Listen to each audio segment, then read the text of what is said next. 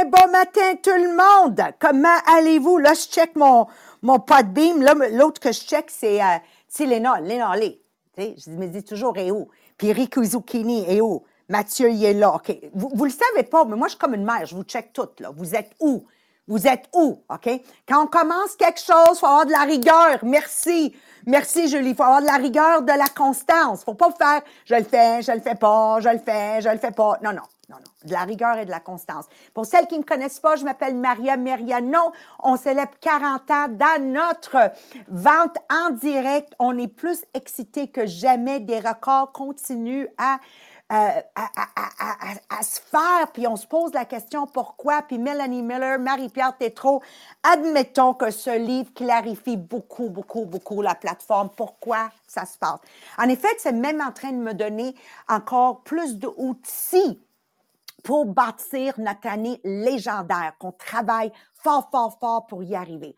Anyways, longue histoire courte, qu'est-ce que j'ai envie de vous dire avant de démarrer le podcast?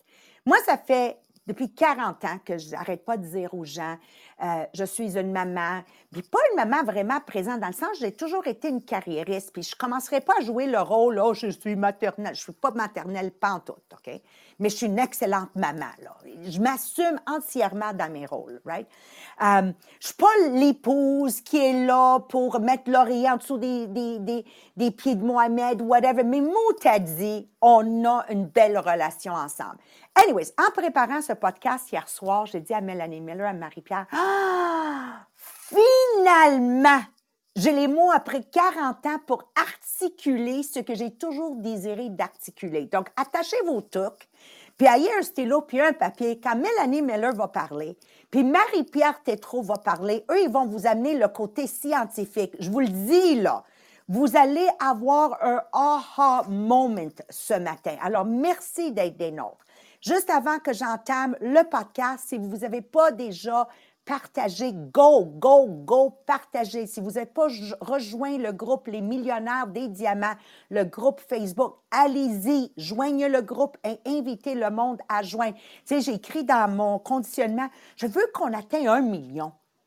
Peut-être pas aujourd'hui, pas demain, mais I think we can do it. C'est un podcast, là, down to earth. Alors, la question, c'est pourquoi certaines équipes travaillent comme une unité, puis d'autres non?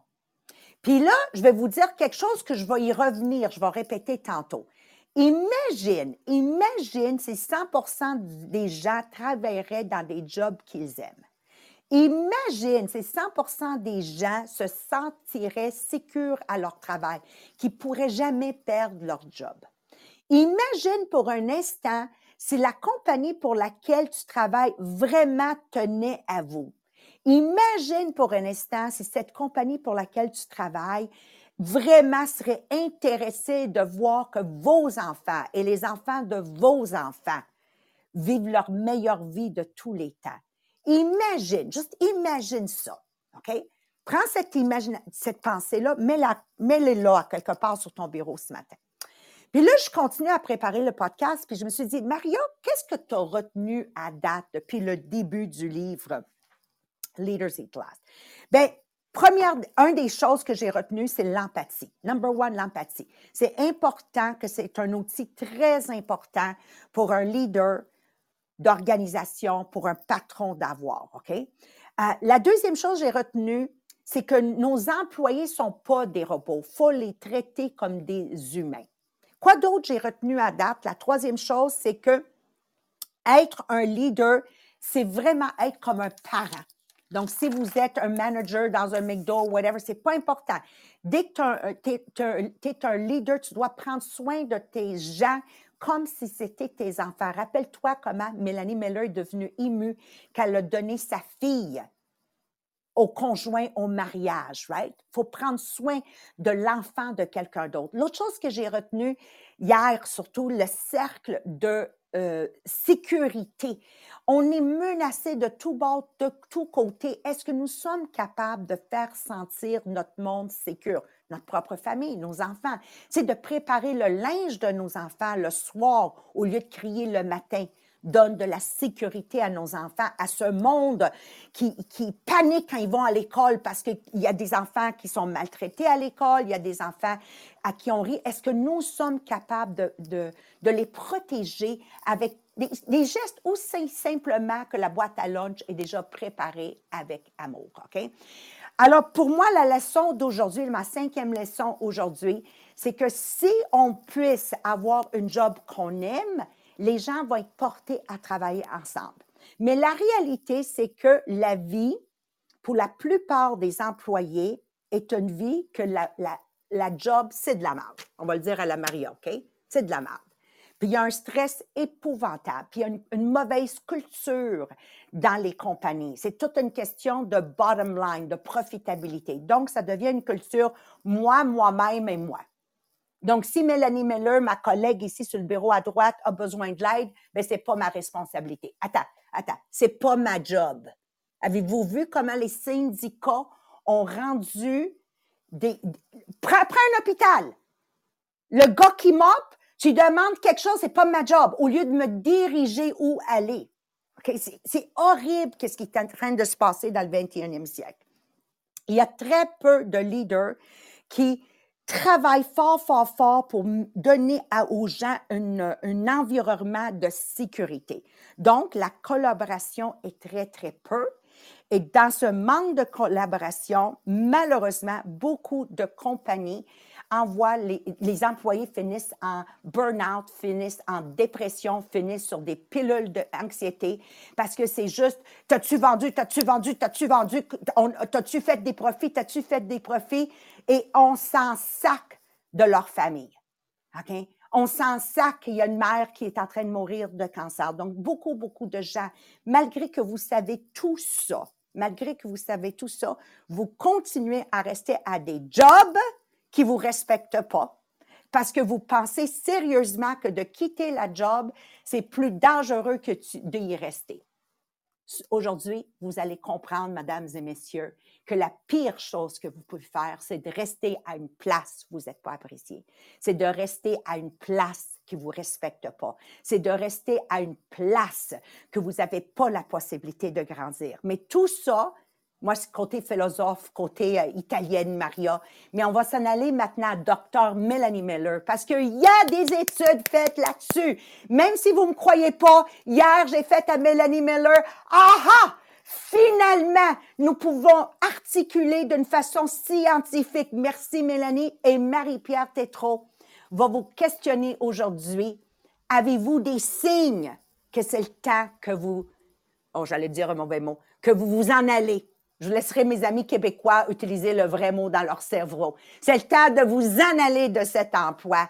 Et le comment vous vous en allez, puis être sûr de réussir à votre prochaine grande aventure. Alors, sans plus retarder, voici Mélanie Miller. Bon matin, tout le monde. Il y a une croyance populaire que plus qu'on monte dans un travail, plus qu'on a du stress. Il y a même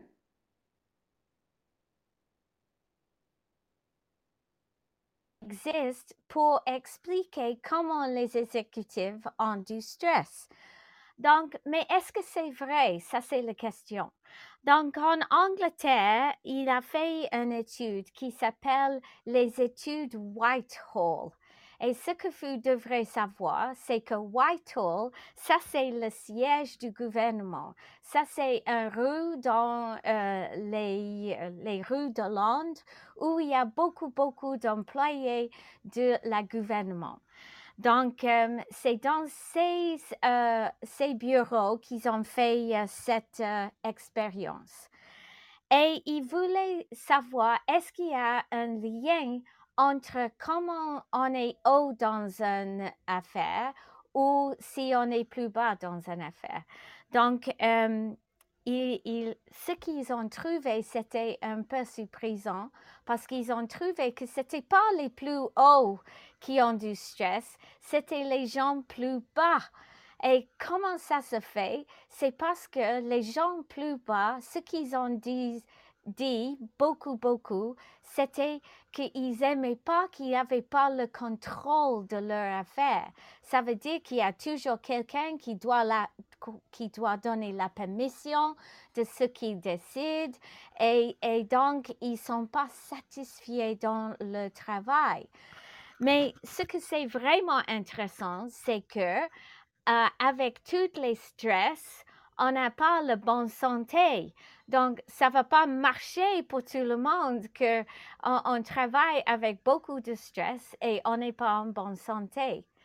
Pour la confirmer, il y avait une étude à Harvard qui a étudié les gens qui sont dans un programme MBA pour les exécutifs. Et tu ne pouvais pas y aller si ce n'était pas un succès. Ça veut dire que c'était un programme de les les plus hauts exécutifs, les gens qui ont du succès. Et ils ont fait une comparaison avec eux et le niveau de cortisol dans leur veine comparé à des autres exécutifs qui n'ont pas réussi de participer dans ce programme. Et bien sûr, même résultat, les gens qui n'avaient pas le succès, qui étaient plus bas que les gens en succès, c'est les gens qui avaient beaucoup plus de stress. Donc, ça, c'est un peu inquiétant, je trouve. Et moi, peut-être vous allez dire, mais il y a une solution. Tout le monde doit monter la hiérarchie et tout le monde doit avoir plus de l'argent. Mais cette solution, c'est pas possible parce qu'ils vont avoir toujours les gens qui travaillent en dessous les gens qui sont les exécutifs plus hauts. Donc, il n'y a pas peut-être une solution, mais non, bien sûr, il y a une solution. Imaginez-vous que tout le monde sont sécure dans le travail. Tout le monde est content d'y aller. Et pour ça, les gens auront habilité, ils vont avoir empowerment, ils vont avoir contrôle, ils vont pas attendre pour quelqu'un a dit oui, tu peux la faire. Et avec ça, les gens vont sentir sécure, ils vont sentir que tout va bien. Donc moi, je me questionne, pourquoi si on sait que ça c'est la solution, pourquoi personne le fait pas, le fait? C'est parce que dans la vie, les gens les plus hauts dans nos affaires, ils pensent toujours aux gens extérieurs de leur organisation qui sont le danger et pas prendre soin des gens plus proches de eux. Donc, ils regardent le dollar et pas la personne. Et il y avait une étude qui a été faite par Monsieur LLC, c'est une compagnie de relations humaines, et ils ont reporté que à la fin de 2010, il y avait 1 sur 3 employés qui voulaient quitter leur job parce qu'ils n'étaient pas contents. Ils n'aimaient pas son travail, ils détestent y aller chaque journée. Mais la chose qui est triste, c'est que ces 33%, il y avait juste 1,5% qui ont quitté leur travail. Pourquoi? Parce que le reste, le 31,5% de gens ont pensé que c'est mieux de rester parce que c'est mieux qu'on sait la façon dont on travaille que trouver quelque chose de nouveau. Il y a deux problèmes avec cette situation. Ça veut dire qu'un tiers des employés dans nos vies sont pas contents au travail. Et deuxième, qui pensent que la seule solution, c'est de quitter le travail. Donc, la chose la plus importante que nous doit nous rappeler, c'est que il y a une autre solution. Si on fait pour nos gens un cercle de sécurité où ils sont bien dedans, qu'ils voulaient y aller aujourd'hui, qu'ils peuvent donner le mieux de eux, quand il y a les mauvais temps dans une compagnie, ce que ça va passer, c'est que tout le monde va travailler ensemble pour améliorer la situation. Si les gens ne sont pas contents quand il y a les mauvais temps, tout le monde va quitter et ça va être plus mauvais pour la compagnie. Donc, une chose que peut-être est un peu choquant, c'est que dans la vie, on pense toujours qu'on doit être avec nos enfants. Et moi, je suis comme Maria, que quand j'étais jeune, j'avais mes enfants, j'avais un emploi vraiment pas difficile, mais ça m'a pris beaucoup de temps.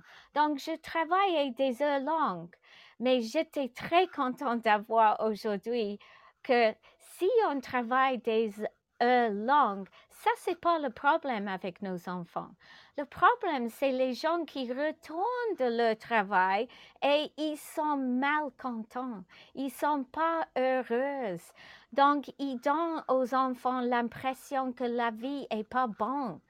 Si tu travailles beaucoup d'heures, mais tu es vraiment contente parce que tu as réussi quelque chose, tu es vraiment en haut quand tu retournes à la maison, les enfants vont voir ça. Ils veulent rester avec vous.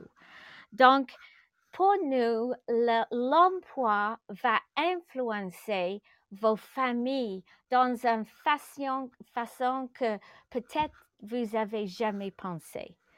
Donc, pour sauver des dollars, ça, c'est pas important. C'est pour sauver les gens qu'on travaille. C'est possible, c'est pas difficile et c'est juste biologie. Mais on va voir c'est quoi qui va révéler la prochaine. Parce qu'aujourd'hui, Marie-Pierre va vous donner les indications de qu'est-ce que tu dois regarder dans tes vies. Merci, Marie-Pierre. Merci, Mélanie. Donc, oui, en fait, c'est les signes que c'est le temps de quitter ton emploi.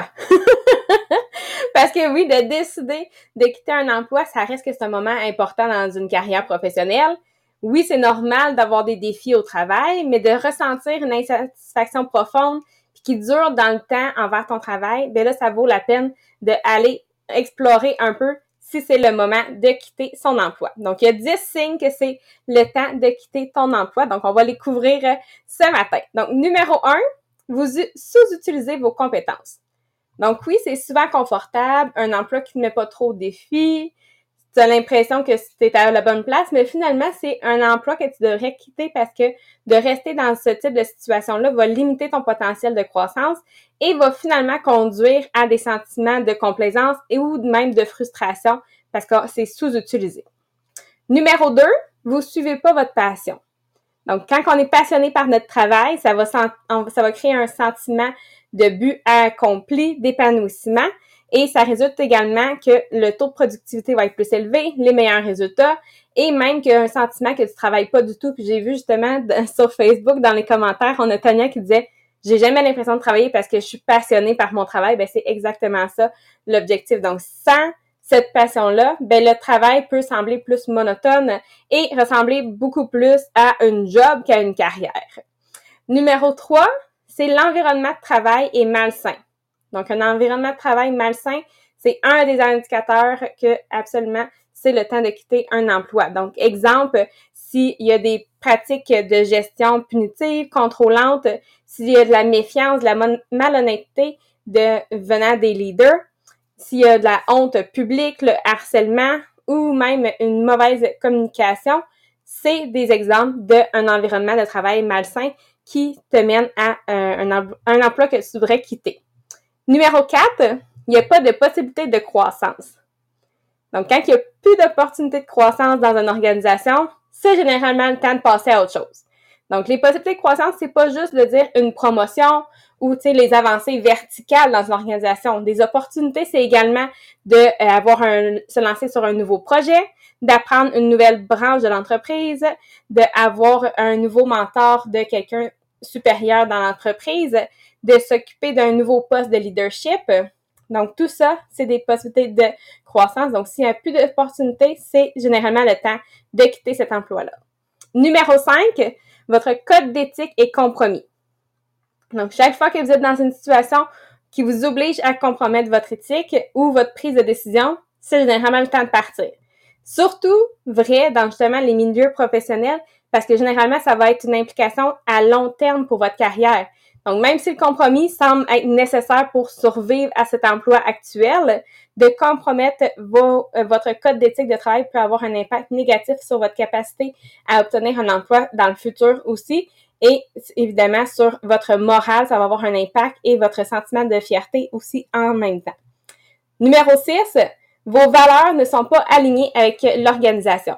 Donc, ça aligne vraiment bien en disant le respect de votre passion, votre éthique de travail. Donc, si vos valeurs personnelles sont pas alignées avec celles de l'organisation, c'est probablement un indicateur que vous devriez changer de travail.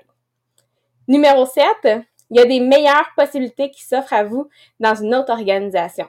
Donc, même dans des emplois qui sont confortables, un environnement de travail positif, des collègues de travail qui amènent des soutiens, ça se peut qu'il y ait quand même des meilleures opportunités qui s'offrent à toi dans ton domaine, dans d'autres organisations, peut-être dans un nouveau domaine que tu devrais envisager de démissionner pour aller les poursuivre. Donc, ça comprend, oui, avoir une possibilité d'avoir un plus haut salaire, avoir de l'avancement professionnel, d'avoir un réseau professionnel plus large ou un épanouissement professionnel aussi. Numéro 8, vous avez besoin de plus d'équilibre travail-vie personnelle.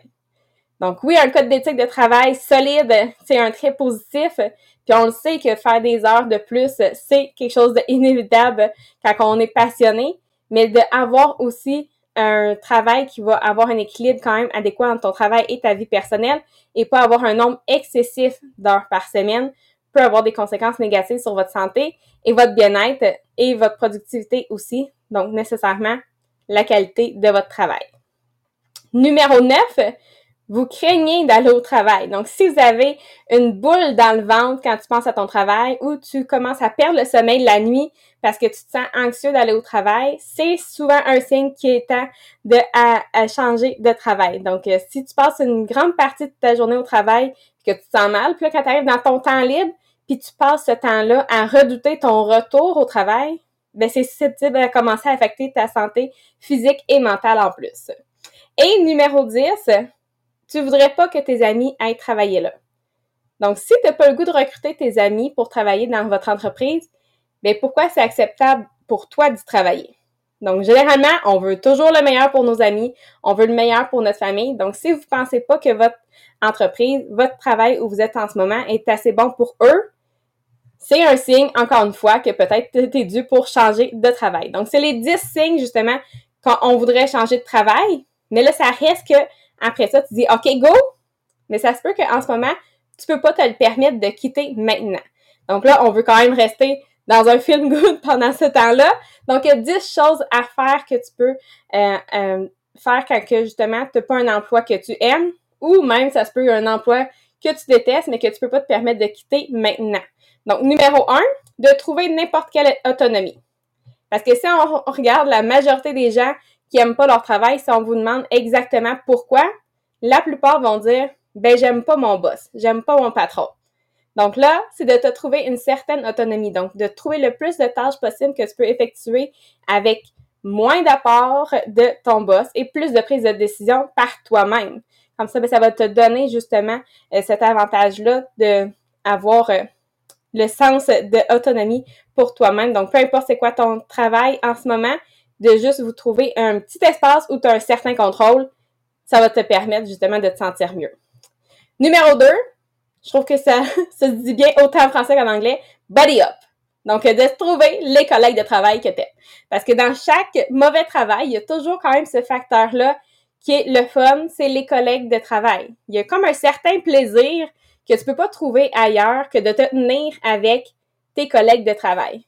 Et en même temps, mais quand tu as la chance de pouvoir aller les aider, tes collègues de travail, donc de pouvoir dire, il y a quelque chose que je peux faire pour toi, j'ai fini mes tâches aujourd'hui, ben ça, justement, ça va t'amener de la joie, ça va t'amener une façon de t'épanouir aussi dans ton travail. C'est ce genre de sentiment-là de solidarité qui peut pas être comparable dans n'importe quoi d'autre. Numéro 3, c'est de libérer ton esprit.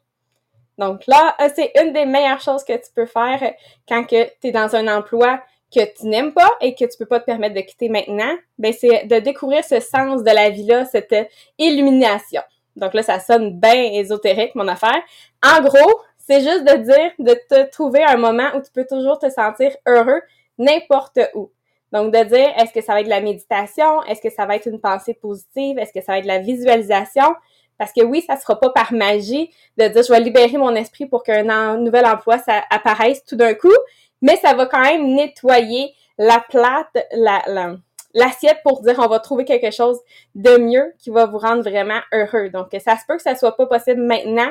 Tu vas rester encore dans ton emploi actuel pendant quelques années, mais de libérer ton esprit, ça va te donner le sentiment d'être épanoui dans l'ensemble. Numéro 4, c'est prendre soin de son corps. Parce que c'est une des plus grandes erreurs que les gens vont faire quand ils sont dans un travail qui les épuise, c'est d'oublier leur corps. Donc, si votre travail vous mène à détruire votre côté esprit, votre âme, ben tu peux pas simplement juste te concentrer à essayer de te faire sentir mieux et essayer d'être heureux, mais la meilleure chose, c'est de te concentrer sur quelque chose que tu as du contrôle, donc de optimiser ta santé physique, donc de manger bien, de faire de l'exercice, de faire des étirements régulièrement, de pratiquer une bonne hygiène et faire attention à votre apparence et à votre habillement. Donc, ça, non seulement ça va te faire sentir mieux émotionnellement, mais ça va sentir mieux physiquement aussi. Puis quand ça vous amène un corps, ça vous amène à vous concentrer sur votre corps, quelque chose de physique et en dehors de votre tête. Numéro 5, c'est de maximiser votre vie en dehors du travail. Parce que même si ton travail, c'est pas quelque chose que t'aimes, qu'on dit c'est de la poubelle, ben ça veut pas dire que tout le reste de ta vie doit être une poubelle. C'est pas ça l'objectif. Donc, si tu peux pas quitter ton emploi maintenant, ben c'est sûr que tu as du temps libre, donc concentre-toi sur qu'est-ce que tu as du contrôle, c'est ton temps que tu as en dehors du travail. Donc, que ça soit juste 30 minutes, ben maximise-le. Va faire une course, va faire du jogging, suis un tutoriel en ligne que t'aimes, va planter des fleurs dans le jardin, va profiter du soleil, mais maximise ce temps-là que tu as en dehors du travail. Numéro 6, c'est prendre des notes. Parce que en vérité, la plupart des gens qui se sentent justement pris dans un emploi qu'ils n'aiment pas, sont pas capables de dire comment ils ont fait pour se retrouver là en premier lieu.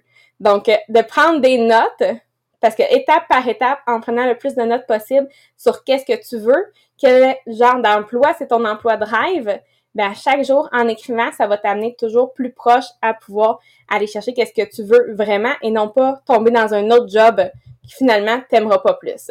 Donc, de prendre des notes sur qu'est-ce que tu veux exactement. Pour nous, c'est sûr qu'un des conseils qu'on va vous donner, le fameux programme de conditionnement parce que ça te permet d'écrire à chaque jour c'est quoi ton objectif de la journée, de la semaine, du mois, mais plus loin de dire pour l'année, pour dire dans 5 ans, pour 10 ans. Donc, ça t'amène plus loin à visualiser qu'est-ce que tu veux vraiment. Ensuite, numéro 7, on a de économiser le plus que tu peux. Donc, une des meilleures choses qu'on peut faire quand on est dans un emploi qu'on n'aime pas, c'est de se mettre à économiser le plus d'argent possible. Donc, ça se peut qu'en ce moment, tu arrives juste, mais le plus possible de pouvoir aller couper dans les dépenses pour être capable de faire ces économies-là pour qu'un jour, ça soit le coussin qui va vous permettre de pouvoir faire quelque chose de nouveau avec votre vie. Numéro 8, c'est de commencer une job-in qu'on appelle. En gros, c'est une job-in qui peut devenir ton travail. Donc, quand on veut justement se lancer dans quelque chose de nouveau, donc exemple pour nous dans un MLM, ou ça se peut que tu fasses comme le papa à Maria quand il est arrivé au Canada, de réparer des voitures, comme ça se peut de démarrer une entreprise de gâteaux de mariage. Donc, peu importe ce que tu choisis, c'est de dire je me lance dans quelque chose de à côté de mon travail qui va me permettre justement à construire ces économies-là, qui va me permettre d'avoir cette marge de respiration qu'ils appellent mentale et émotionnelle quand que, à ton travail, c'est pas quelque chose qui va bien. Numéro 9, c'est d'embrasser le stoïcisme. Stoïcisme? Quelque chose comme ça. Autant en français qu'en anglais, je suis pas capable de le dire. C'est une philosophie grecque qui nous enseigne, dans le fond, la patience et la force face à l'adversité. Parce que c'est une des choses les plus intelligentes à faire, c'est de te permettre d'aller dans un état d'esprit de patience. Oui, on veut que les choses s'améliorent, on veut faire des changements, mais de reconnaître qu'il y a des choses qui sont hors de mon contrôle, mais que je vais apprendre à laisser ces pertes de contrôle-là, qui ce sont des fardeaux qui vont me permettre à devenir une personne encore plus forte. Et finalement, numéro 10, ne pas sous-estimer la délégation. Donc, de pouvoir déléguer le plus possible. Parce qu'une des raisons courantes pourquoi les gens se rendent dans un emploi qu'ils n'aiment pas, c'est qu'ils se sentent tout simplement overload par question à faire. Donc, en pouvant déléguer, en partageant la charge de travail, vous allez pouvoir alléger votre propre fardeau et vous allez assurer aussi des meilleurs résultats. Et de la même façon, vous permettez à d'autres de pouvoir avoir ce sentiment d'épanouissement-là en pouvant vous aider. Donc, s'ils sont dans le même travail que toi, ça se peut qu'ils ont le même genre de sentiment, mais ils vont avoir cette possibilité-là de pouvoir t'aider pour avoir un sentiment positif par rapport au travail. Marie-Pierre, quand tu as dit prendre des notes, moi, je peux juste vous dire, toute la gang, là, je vois les commentaires un peu à gauche, à droite. Moi, c'est vraiment été ma clé de succès depuis 40 ans. Prendre des notes. On dirait que ça clarifie chaque chose qui se passe dans ma vie. Oui, exactement, Charline. Et c'est pour ça que j'adore le conditionnement. Toutes ces choses, tu sais, le podcast, là, je pourrais ne pas prendre de notes, mais, tu sais, organiser toute cette information nous permet réellement d'être intentionnellement une meilleure version de nous-mêmes qui nous amène à avoir plus d'argent. Donc, ma conclusion à moi, c'est tout simplement soyez heureux en prenant soin des autres. Commençant avec vos enfants, vos conjoints. Une vie de contribution. C'est la seule façon qu'on va pouvoir éliminer tout stress. Moi, je sais, Mélanie Miller, dans ses moments les plus difficiles à Tupperware, la chose qu'elle a toujours faite, c'était de venir me voir puis m'aider, moi, dans mes choses à moi. Cependant, ça la mettait relax et regardez, aujourd'hui, elle est number one. OK? Juste pour vous dire comment ça se passe. Donc, think big, pensez grand et prenez soin des autres en prenant soin de vous. Alors, je vous aime fort, fort, fort pour les Anglos. On se voit ce soir. Bon week-end, la gang. Bisous, bisous, bisous. Ciao.